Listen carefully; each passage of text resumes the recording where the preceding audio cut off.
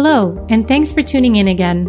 I'm Ashley Mueller with the GCSP, and welcome to episode 2 of this mini-series on responsibility to protect Revisited. In this episode, Tobias and Gareth explore use of force and responsibility while protecting.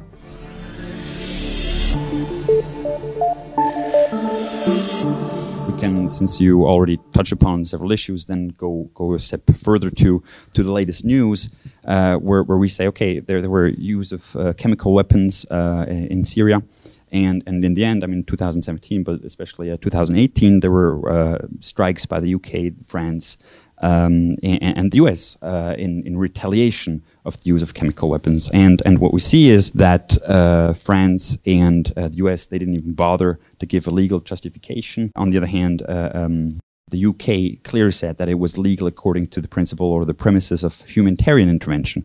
So here we're having R2P, we're having responsibility while protecting, and now we have suddenly the emergence again of humanitarian intervention, like a little bit of a zombie that is coming back, that we might thought we had eradicated. So how do you see those concepts? How do you see the current scenarios? How do you see the deadlock? We always need to remind ourselves that use of force is not the be-all and end-all of R2P. It's just one mechanism, and at the most extreme end of the spectrum, for dealing with extreme situations when they have got completely out of hand. Use of force against the will of the country in question, coercive force. It's only in those cases, and of course the bar is always going to be very high indeed. And it should be very high before the use of force is ever embraced. When we wrote our original report, we were very concerned to make clear that use of force needed to satisfy two big boxes, in fact 3 big boxes when you think about it, preconditions. It had to be legal, it had to be legitimate, and it also had to be practically deliverable. And we had something to say, certainly about legality, something to say a lot about legitimacy. We didn't have a lot to say about practical deliverability, but in the real world that becomes very important indeed. So when we talk about any of these cases that you might want to get onto about, whether they're appropriate cases for use of military force or not, whether it's the response to the chemical weapons use in Syria and Douma in April this year, or whether it's Venezuela or whether it's Myanmar or anything else. Let's just, before we get to any of those cases, let's just get clear what the basic principles are here, because they were pretty clearly articulated in that report and pretty clearly understood by, I think, the wider international community. First thing, when it comes to legality, there really is only one game in town, and when it comes to use of force in an R2P context, and that is Security Council approval under Chapter 7, or Chapter 8, the regional organisations, which is an alternative way of getting to formal approval.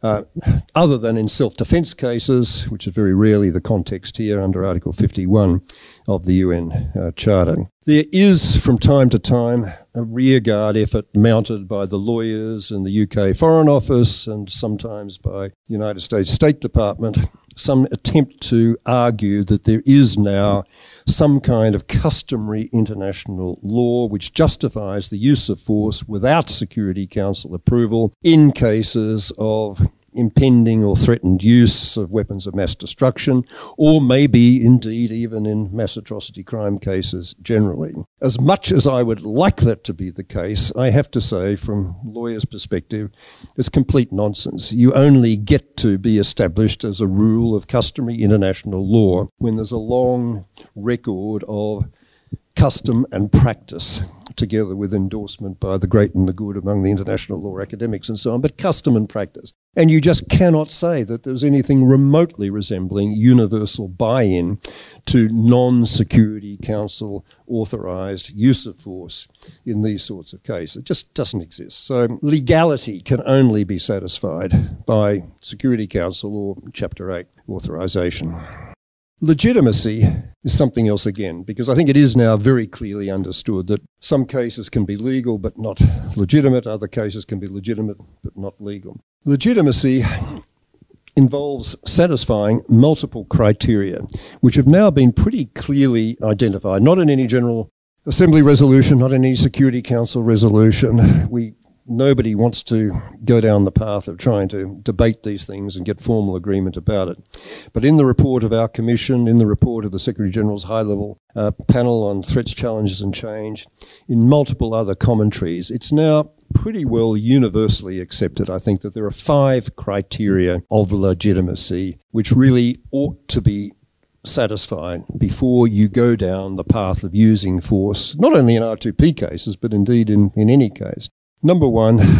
First criterion is that the risk of harm, or the threat of harm, is such a character, nature, magnitude as to prima facie justify the use of force. There's no way of defining that more precisely in numerical terms, but there has to be some kind of threshold of seriousness of impending harm before you can even start thinking about it. So that's the first thing. The second thing is last resort. The notion that every other non-military... the second one is, let me go down in order. The second one is proper purpose, proper intent. This is the subjective criterion, very hard in practice to wrestle with and articulate and identify, but we sort of know it when we see it and know it when we don't see it. That is the primary motivation for the use of force in the case in question to halt or avert catastrophic harm being perpetrated, or is there some other motive, whether it's oil or bananas or whatever? Very often the case that there will be other motives in play, but is the primary motive, the main compelling driving force that justifies the case being made, is it the moral one of preventing, halting, averting atrocity crime? Third criterion of legitimacy is last resort.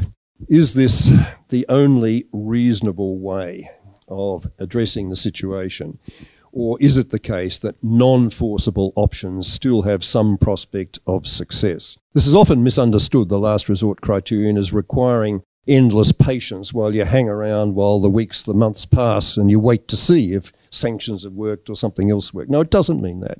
It means there being the reasonably available judgment that on all available information, nothing else is likely to stop the harm in question than use of military force.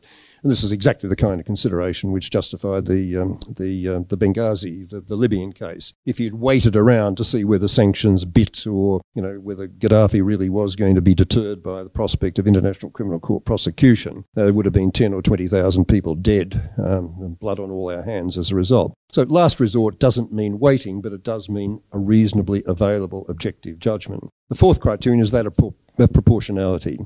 Is the nature of the response in terms of its magnitude, its duration, its severity, proportional to the nature of the threat, the harm that's being caused or that you're seeking to avert.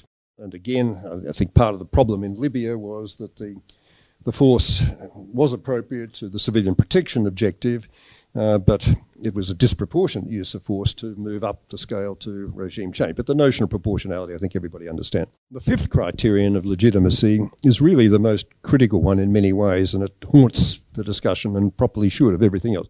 And that's the balance of consequences. When you put it all together and shake it, is more good than harm going to be done by military intervention? Or are you so uncertain about the consequences of military intervention, or so well aware that there is going to be catastrophic collateral damage involved to so many more people as a result of it, that it's just not a sensible course to undertake? You mentioned Libya, you mentioned Syria, you mentioned the UN Security Council, you mentioned military force. So to go really straight to the point, well, following the debacle in Libya in 2011, then Brazil came up with the responsibility while protecting. So saying, okay, we have to bring that a little bit further. There has to be a criteria that have to be discussed before using force. And also there has to be a review mechanism. So the question would be, did this initiative lead anywhere? Are there any lessons here? If you're looking for a way to recreate consensus in the Security Council following the debacle over Libya and the very negative implications of that for Security Council decision-making subsequently, I think the Brazilian proposal going back to 2011 of R2P responsibility while protecting is and remains the best way forward. And I think it's very important to keep that particular flame alive. What is the idea? The idea is essentially very, very simple. When stripped, there was a lot of debate about it, but when it's stripped down to its essentials, it is, as you say, has two components. One was that if a military mandate is to be granted by the Security Council, then it should only be after very careful and detailed and self-conscious attention is given to the criteria of legitimacy. And I'll come back to what that means in just a moment, for the use of military force. That in order to build a genuine consensus, in other words, not just a transient consensus or a response to passing pressures that people feel, but a genuine consensus, there should be attention paid to those understood criteria. Not criteria of legality, but criteria of legitimacy. And the maximum possible buy-in should be reached. That was the first part of the proposal, and seems to me to be eminently sensible. The second part of the Brazilian proposal was essentially there should be some kind of monitoring and review mechanism, not necessarily very formal, but one to which there was genuine buy-in by all members of the Security Council, such that when a military mandate was given in an R2P situation, or indeed any situation, but an R2P one, let's assume, there would be regular review of how that mandate was being applied by the Security Council. The countries that were conducting the use of force would have to come back to the Council and explain whether the mandate was sufficient for the particular purpose that had been identified, the civilian protection purpose, or whether it needed extension or variation, and would give other countries an opportunity to say that the mandate's being exceeded and overreached and ought to be narrowed or concluded. We're used to sunset clauses. We're used to periodic reviews of mandates in the context of protection of civilians' mandates and peacekeeping operations. This is no big deal for the Security Council to accept. But it is offensive to some countries on the Security Council. I mean, the United States wants to preserve at all costs its divine right of ad hocery when it comes to dealing with these situations. And I'm afraid sometimes the US and the UK are not being very much better. And they're still reluctant to accept, even to this day, that they may have overreached in Libya in 2011 and caused the problems largely themselves that we're now confronting. But if that bites, that idea of careful attention to criteria and agreement on regular review, monitoring and reconsideration of the continued applicability of the mandate, if that could be agreed, then I think we could recreate consensus because, going back to the point I was making about the normative force of R2P, for all the posturing and the great power, thuggery and so on that goes on, the realpolitik, I don't think anybody really wants to go back to the bad old days when these atrocities were occurring on a massive scale and the international community was just pretending that it was absolutely nobody's business. I think there is a genuine, moral obligation that is being felt, even by the most implausible of countries. And we ought to find ways of operationalising that moral sentiment and taking away the excuses they now have for not doing anything. That's all we have now for this episode. Thank you to Mr. Tobias Fessner and Professor Honorable Gareth Evans for this important conversation on use of force and responsibility while protecting. Keep this mini-series rolling and listen to episode 3 on strategies for prevention, a plea and mitigation, and an optimistic call to action. In the meantime, don't forget to subscribe to us on Apple iTunes, follow us on Spotify and SoundCloud. Click the next button and get to the next episode.